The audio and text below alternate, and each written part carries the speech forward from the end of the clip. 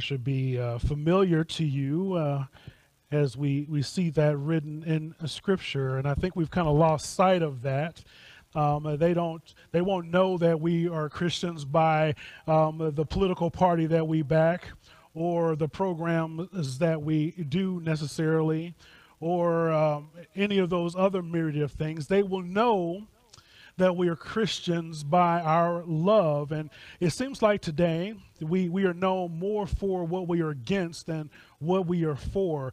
I would imagine, and I actually seen this, somebody did this test on Twitter. They put up a billboard, I forget what city this was in. They put up a billboard with a question. When I say Christian, what is it that comes to your mind? And to text this number. And you should have seen the responses, most of which I cannot repeat. Because the people that read the billboard, when they thought of Christian, they thought about all the things that we are against, so to speak, or the people that claim to be Christians anyway. I don't know if they were actually all professing Christians that interact with these folks, but the majority of the responses were not favorable. Because I'm not sure the majority of people that claim to be Christ are known, in fact, by their love. Think about that. We should be acting like Christ. We should be becoming more and more like him as we are being sanctified. Turn with me, if you will, your copy of God's Word to Acts chapter 2. Be in Acts chapter 2, starting in verse 42 this morning.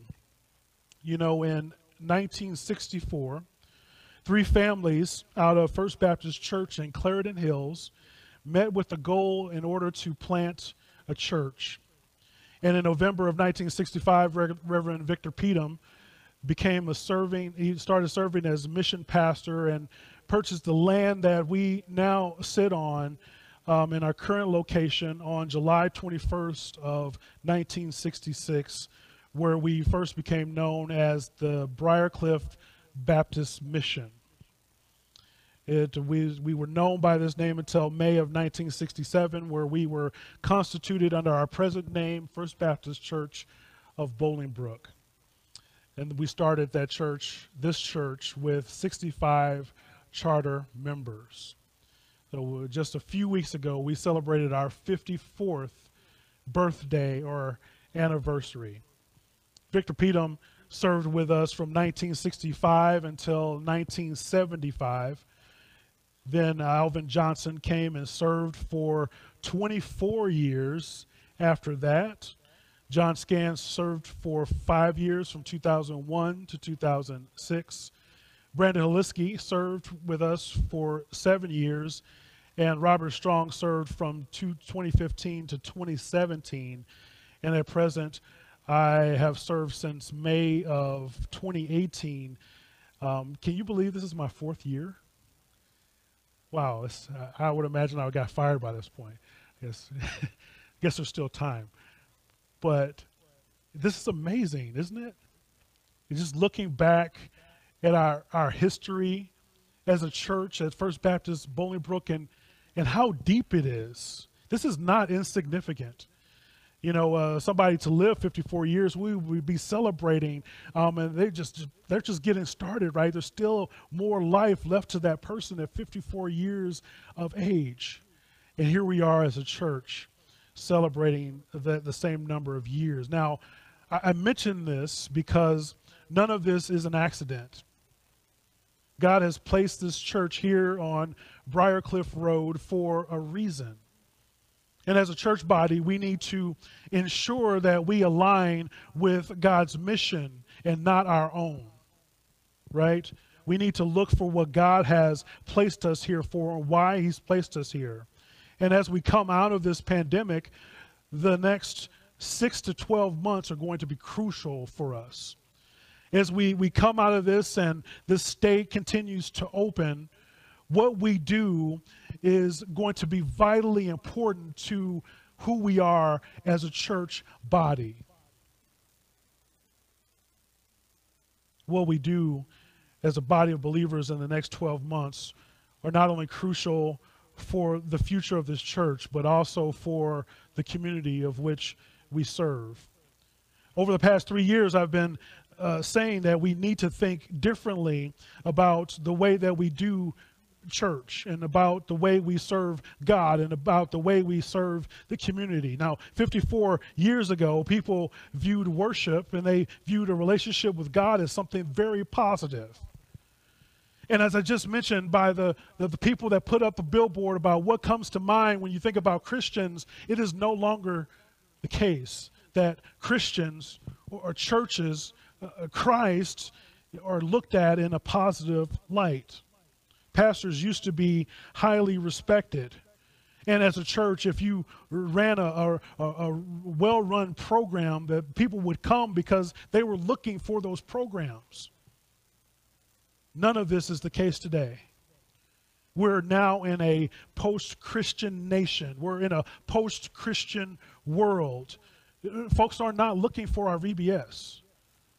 The folks are not looking for the programs that have given us success over the years. The things that worked in 1960 are not going to work for us in 2021 because the people are not the same as they were 50 years ago. Even if they do try to attend the church, they're deterred by what they find. They find unhealthy churches that are cliquish. They find churches that are divided over politics, music, race, economics. The people in those churches are nothing like what Christ has called them to be. They look nothing like the Christ that these people claim to follow. And as you think about how sad it is that those churches look that way, I don't want you to be mistaken and confuse the fact that we are included in that. We don't have all of our stuff together either. That there are people that have come through the doors of our church and have been turned away because we resemble a lot of these things that deter them at other churches. Again, what we do in the next few months will make or break us as a church body. We need to ensure that we're on track of revitalization and health. It is so important. This is key for us as a body of believers as we stand here in this building that's been here for 54 years. What we do next will determine if we're here for 54 more. So what is the anatomy of a healthy church? What is it that we should be striving for? I believe this is distilled in our mission statement. What's our mission statement? Oh, I got quiet. I see some big eyes. Our mission statement is to grow in our relationship with Jesus Christ, to thrive as a body of believers, and to serve Bolingbrook and the greater community. I don't say this because I think it's cool. I say this and I say it over and over again, so I'm hoping that it'll sink in. And, you know, it's been 3 years, so maybe in another 3 years it'll sink in. But this is why we're here. We're here to grow in our relationship with Jesus Christ, thrive as a body of believers, and serve Bolingbrook and the greater community. And I didn't just come up with that out of thin air. We'll talk about where that came from, and I think we can see it in our text today. Acts chapter 2, starting in verse 42. Acts 2, starting in verse 42. Here God's word reads, "And they devoted themselves to the apostles' teaching and the fellowship, to the breaking of the bread and the prayers. And awe came upon every soul, and many wonders and signs were being done through the apostles. And all who believed were together and had things in common. And they were selling their possessions and belongings and distributing the needs to all as any had need. And day by day, attending the temple together and breaking bread in their homes, they received their food with glad and generous hearts, praising God and having favor with all the people. And the Lord added to their number day by day those who were being saved." Let's go to the Lord in prayer. Gracious Lord, thank you for 54 years. 54 years of us being constituted as your church. Here that in this local body that we're here to proclaim your name on high, so that Bolingbrook might know the name of Jesus through the people that have passed through our doors. Father, we look to you. We look to you right now to help encourage us, give us strength, give us knowledge, give us wisdom as to how you would have us to continue to serve you, Lord. What is it that you have for these people that are congregated here, those people that will continue to come through our doors? How is it that you would have us to serve them? How is it that you would have us to go reach people for you, so they would have not only their needs met physically, but their spiritual needs met, that they might know who you are, they might know about the free gift that is available to you through the Son, Jesus Christ? How is it that you might mobilize us so that people would know your name and that you will receive the glory? Help us to see that through our text here this morning, Father. Hide me behind the cross so people might see more of you and less of me. May the words of my mouth and meditations of my heart be acceptable in your sight. My Lord, my strength, and my Redeemer, in whom I trust. So in Jesus' name we pray this. Amen. So here we are at the end of chapter 2 in the book of Acts. As a reminder, Peter has just given this fire sermon and had thousands of people come to know Christ. Thousands of people who have come to submit their life to be saved. And just as God spoke in the universe, leapt into existence by his word, in the same way, his word builds his church. The church is God's plan. Christopher Wright, in his book, The Mission of God's People, says, it's not so much that the case that God has a mission for his church in the world as that God has a church for his mission in the world. Mission was not made for the church. The church was made for mission, God's mission.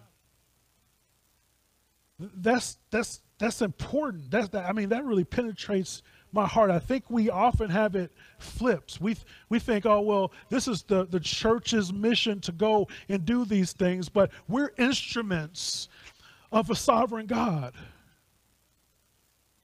We are here in order to serve out the mission that he has set forth for us. Christianity is personal, but it's not individualistic. It's corporate. When we get together as a corporate body, we come together to worship. We get together to pray as a corporate body, in addition to the individualistic part as well, that we pray to God on our own. But it's so important that we come together. We are made to be in community. So what does a healthy church body look like?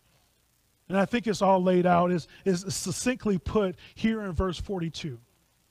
And it says that they devoted themselves to the apostles' teaching and the fellowship, to breaking bread and the prayers. So first, a healthy church body is devoted to God's word.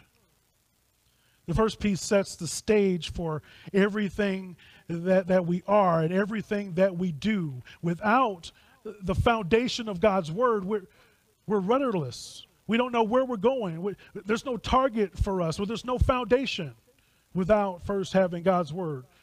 So the apostles, they took time to teach everyone about Christ and the scriptures. And even though the Holy Spirit was poured out on them, they never abandoned the study of God's word. This is vitally important. It's important then, and now I think it's more important now as we are in this post-Christian world. This is why I've been encouraging everybody that we read through the Bible together in a year. Now, I know it can be tough. It can be a lot. We've got busy schedules, but you got 15 minutes. You can spend 15 minutes out of your day to read God's word because of this very reason. Without this foundation, we are sunk. We are targetless. We don't know where we're going and how we're going to get there without having this solid foundation of God and his word. If you're walking in and being guided by the Holy Spirit, you will inevitably be drawn by his word. Paul, in each of his letters, continually drew people back to the gospel and what is taught in Scripture. He tells Timothy and Titus about the importance of sound doctrine. In 1 Timothy 4:16, he says this, "Keep a close watch on yourself and on the teaching. Persist in this, for by so doing you will save both yourself and your hearers." It goes on to tell Titus in Titus 2:1, "But as for you, teach what accords with sound doctrine." You don't know what sound doctrine is unless you know what God's word says. I was watching an atheist refute an apologist. An apologist is somebody who defends the faith. And this atheist found a video and he wanted to respond to it. And it was clear from the onset he has no idea what Christianity is. He wants to say, well, this apologist, this guy is wrong because of all these different things. But clearly he had no idea. He had no foundation. He had no biblical standing for what he was refuting. He doesn't know. Of course it doesn't make sense to you if you don't know. And just like in the garden, we have serpents that come to us and try to twist Scripture and say, well, God didn't really mean that when he said. And if you don't know God's word, if you're not in it every day, if you don't have this foundation, you might say, oh, I can see that. That makes sense. And be led astray.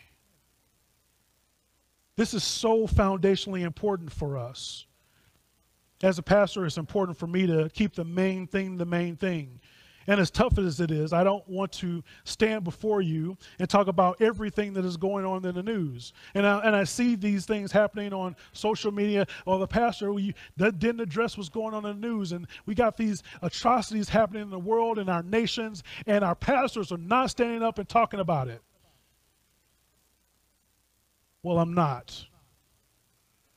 I'm not for a few reasons necessarily, unless it comes and it has to do with the text that we're addressing. I'm not going to be chasing rabbits down every little hole, because we need to keep the main thing the main thing. And you know what? When we keep the main thing, then we know how to react to the atrocities in the world. When you know what God's word says and you know what God is calling you to do, you will know how to react when things don't go right outside of these four walls. When things are happening to people that it shouldn't, when people are downtrodden or being oppressed, or people are being killed, or the rules are changing and these laws are being mandated, you'll know how to react if you have your nose in this book. So there's no need, and through God's providence, it comes up anyway. That's what I've noticed. I plan out the schedule for the year, and almost every time that something happens in the news, it just comes out of the texts. God knew before I knew. When I'm praying and planning the schedule, he knew what was going to happen, and ordained on that day that it will come up anyway through the text. The pulpit is not the place for pastors' opinions. It's not for entertainment. It's not for stories. The pastor's job is to open the sacred text and proclaim what thus saith the Lord. And that's what I'm here to do. That's what this church is about. But I have to admit that it's hard. I want to say some stuff. But I got to stick to what the text says. For so many years, this church has been more about programs than producing mature believers and reaching the community. Each time I pray about this, I come back to the fact that Scripture is sufficient to build and bless God's church. I keep going to God and say, why don't we have more people? Why aren't more people being saved? Why aren't more people being baptized? Or maybe we need to have this program or that, or if we have this going on, and it keeps coming back. It's like, just stay in Scripture. Stay in His Word. Do what God has called you to do. Don't try to do all the flashy things that all these other churches are doing. I keep coming back to the fact that Scripture is sufficient to build and bless God's church. With the ministering of the word, God's people must submit ultimately and submit to his word. So first, a healthy church body must be devoted to God's word. Next, a healthy church body is devoted to one another. This is the fellowship that's spoken of in verse 42.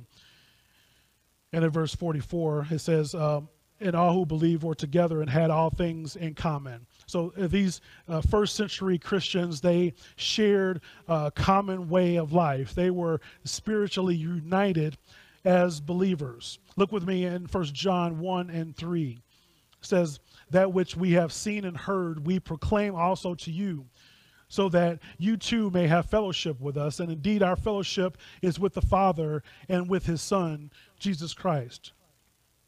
We enjoy a common fellowship with the Father through Christ as spiritual brothers and sisters. When I address you as family and brothers and sisters, that's not a cute thing I say either, right? We've been adopted into God's family. We are co-heirs according to the promise. If we follow Christ, we have been adopted into his family. Romans 8:17, it says, if children, then heirs, heirs of God and fellow heirs with Christ, provided we suffer with him in order that we may also be glorified with him. Brothers and sisters, if you're out of fellowship with Christ's people, it's an indicator that you're also out of fellowship with Christ. If you're out of fellowship with Christ, then you will certainly be out of fellowship with his church. The idea is heard throughout the New Testament. We can see this in John 13 and 34. A new commandment I give to you, that you love one another. Just as I loved you, you shall love one another. Romans 12 and 10. Love one another with brotherly affection. Outdo one another in showing honor. I love this verse because what would it look like to outdo one another in showing honor? Like, no, I want to help. No, I want to help. Get out of my way. I want to help. Oh, something needs to be done. Let me do it. No, I got the broom already. You can't have it. Huh? What would it look like for us to outdo one another in showing honor? Galatians 5 and 13. For you were called freedom, brothers. Only do not use your freedom as an opportunity for the flesh, but through love serve one another. And we could go on and talk about this, but it's crystal clear that we ought to be devoted to one another. In his book, Life Together, Dietrich Bonhoeffer says, it is grace, nothing but grace, that we are allowed to live in community with Christian brothers and sisters. Have you thought about this? One thing that's great about our church is the multi-ethnic, the multi-economic, the multi-everything about our church, the multi-generational. Not all churches look like ours. The makeup of our church is really hard to find. And people ask me, well, how did you get the church to be that way? It's been like that for 54 years. So you look back at our old pictures, the black and white pictures we've got, it's always looked like this. This is how God has designed us, and this is how our culture has always been. And aside from the blood of Jesus, none of us will probably ever have sat in the same room. I would probably not know many of you if it had not been for the blood of Jesus Christ and dying on the cross for our sins. How amazing is that? That because of what Jesus has done, has brought us together in the way that he has. From different walks of life, from different generations, from different economic classes. That we are together. We love one another because of who Christ is and what he's done for us. Think about that. Half the job of a good church member is just showing up. You can't build relationships if you're not meeting with God's people. And I don't mean that you just come and you sit in your assigned seat. I'm saying that you need to come and speak to somebody that you don't usually talk to.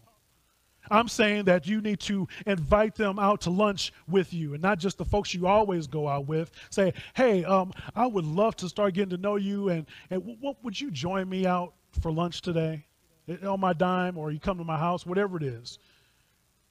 Go to somebody that you don't know very well and get to know them, because once you get to know them, it becomes easier to love them.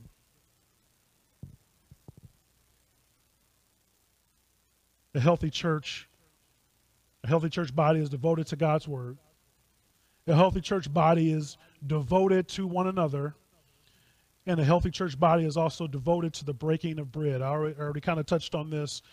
Acts 2:46 says, and day by day, attending the temple together and breaking bread in their homes, they received their food with glad and generous hearts. Now, this is a reference to the Lord's Supper in the context of a meal. So unlike what we would do today, they would get together then and have a meal of the Lord's Supper, and they would reflect on the beaten and torn body and the blood of Christ that was poured out for us. After a while, this practice was done more in conjunction when they got together on the Lord's Day each week.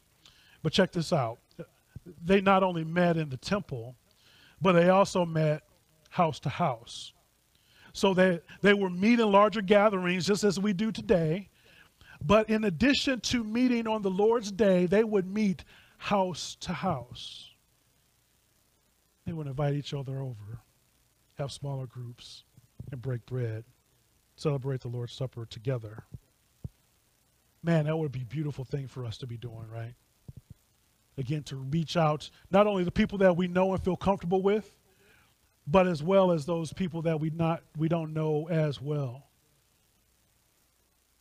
Then, next, just as important as the rest, a healthy church body is devoted to prayer.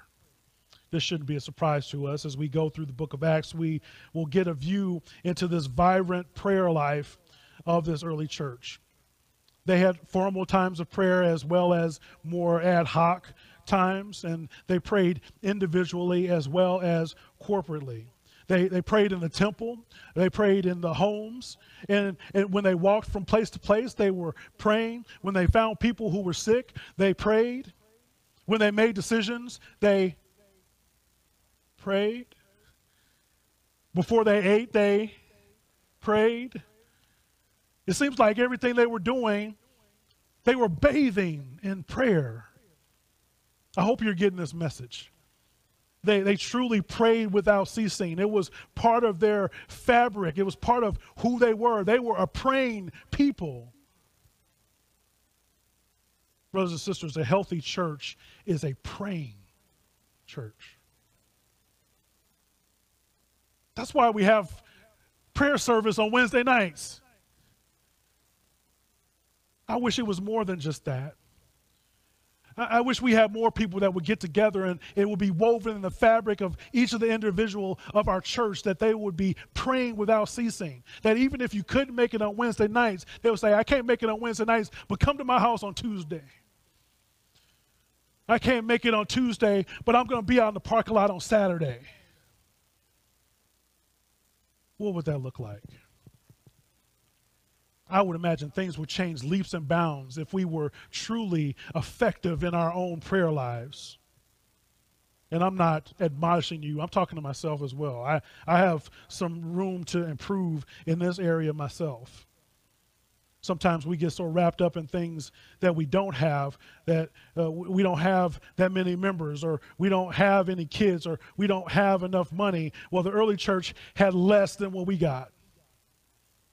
But that didn't stop them from busting down the doors and turning the world upside down for Jesus. That didn't stop them from bathing everything that they had to do in prayer. Finally, a healthy church body is devoted to evangelism. I don't use the term evangelism too much. People get scared when you talk about evangelism. But it's really just going and sharing with people about Jesus Christ. It's just sharing the gospel, sharing the good news. We don't have to go and knock on doors. Matter of fact, people don't even open their doors anymore. Have you noticed that? I mean, you go and knock on people's doors. You can stand there. I see the cars on the driveway. I hear the kids in the background. I can smell the food being cooked, but anybody open their door.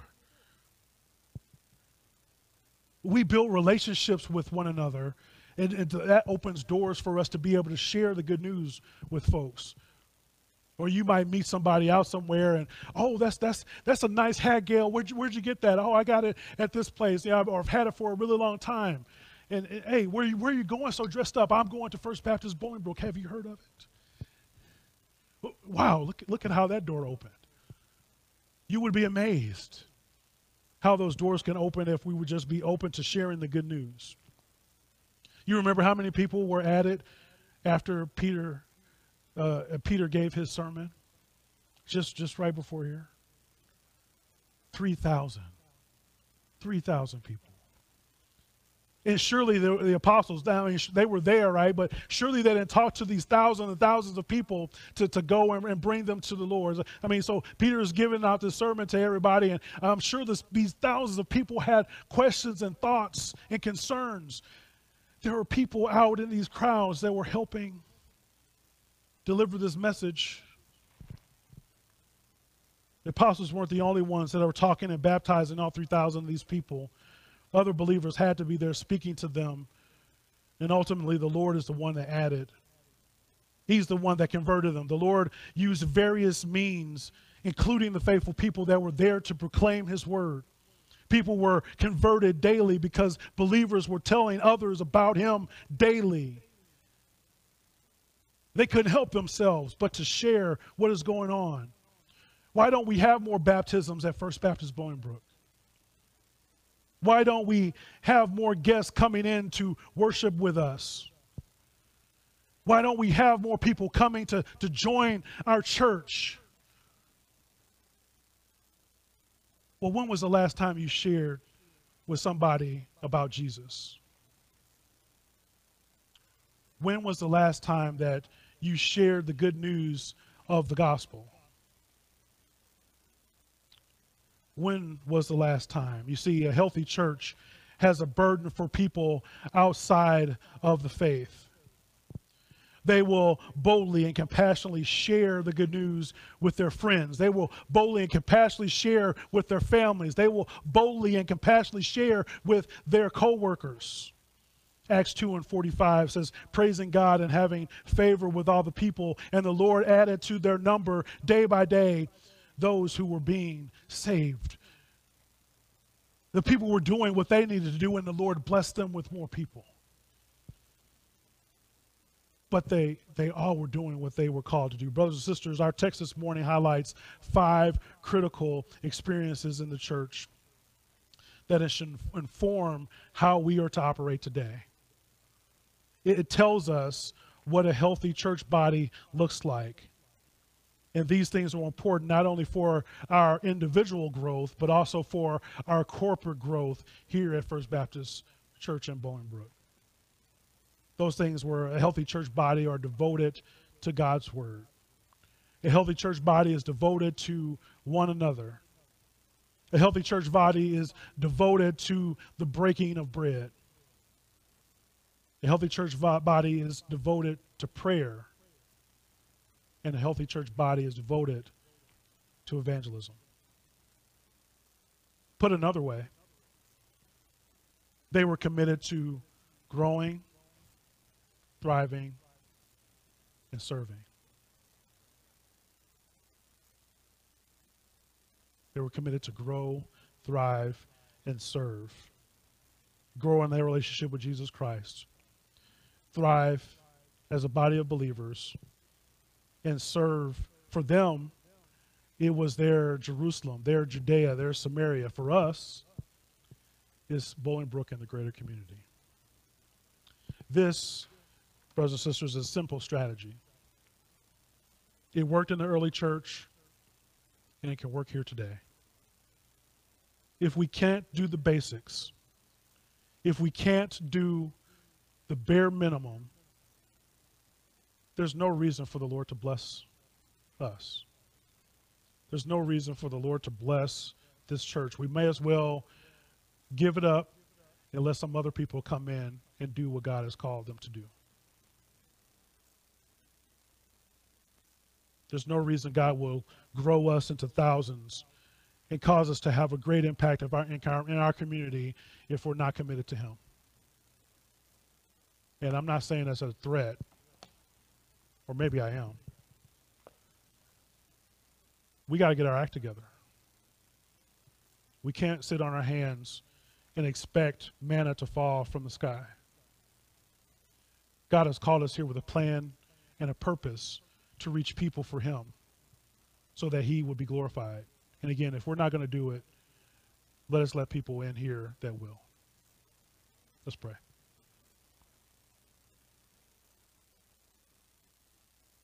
Heavenly Father, what a humbling message that we have here today. Not only should it be sobering for us, but it should be encouraging. It should be encouraging that you have put us here and sustained us for over 50 years. Father, help us to take seriously the opportunity that we have here today. That individually that we can come to know you better for ourselves, but we come together corporately as well, and we can thrive as a body of believers, and iron sharpening iron. And we can help be in discipleship relationship with one another as we continue to grow in our spiritual maturity. And Father, that will help us to propel ourselves to go outside of these four walls, to tell people and encourage them just as we were encouraged. That we will go and find and serve the needs of our community. And when they ask us, why in the world are you here doing these things for us? It's because Jesus Christ has come and He's done it for us. That's why we go out and do it for you. That's why we are loving on you, because God first loved us. Help people to know us by our love. That people will know, or at least be able to ask the question, what is it about those folks that go to that church on Briarcliff? Why are they always in the midst and cleaning up our community, and they're serving in different areas and making everything so much better? Why are they doing that? So that we can say all the magnificent things that Christ has done for us, being the ultimate sacrifice on our behalf, so that we can be with Him forever and eternity.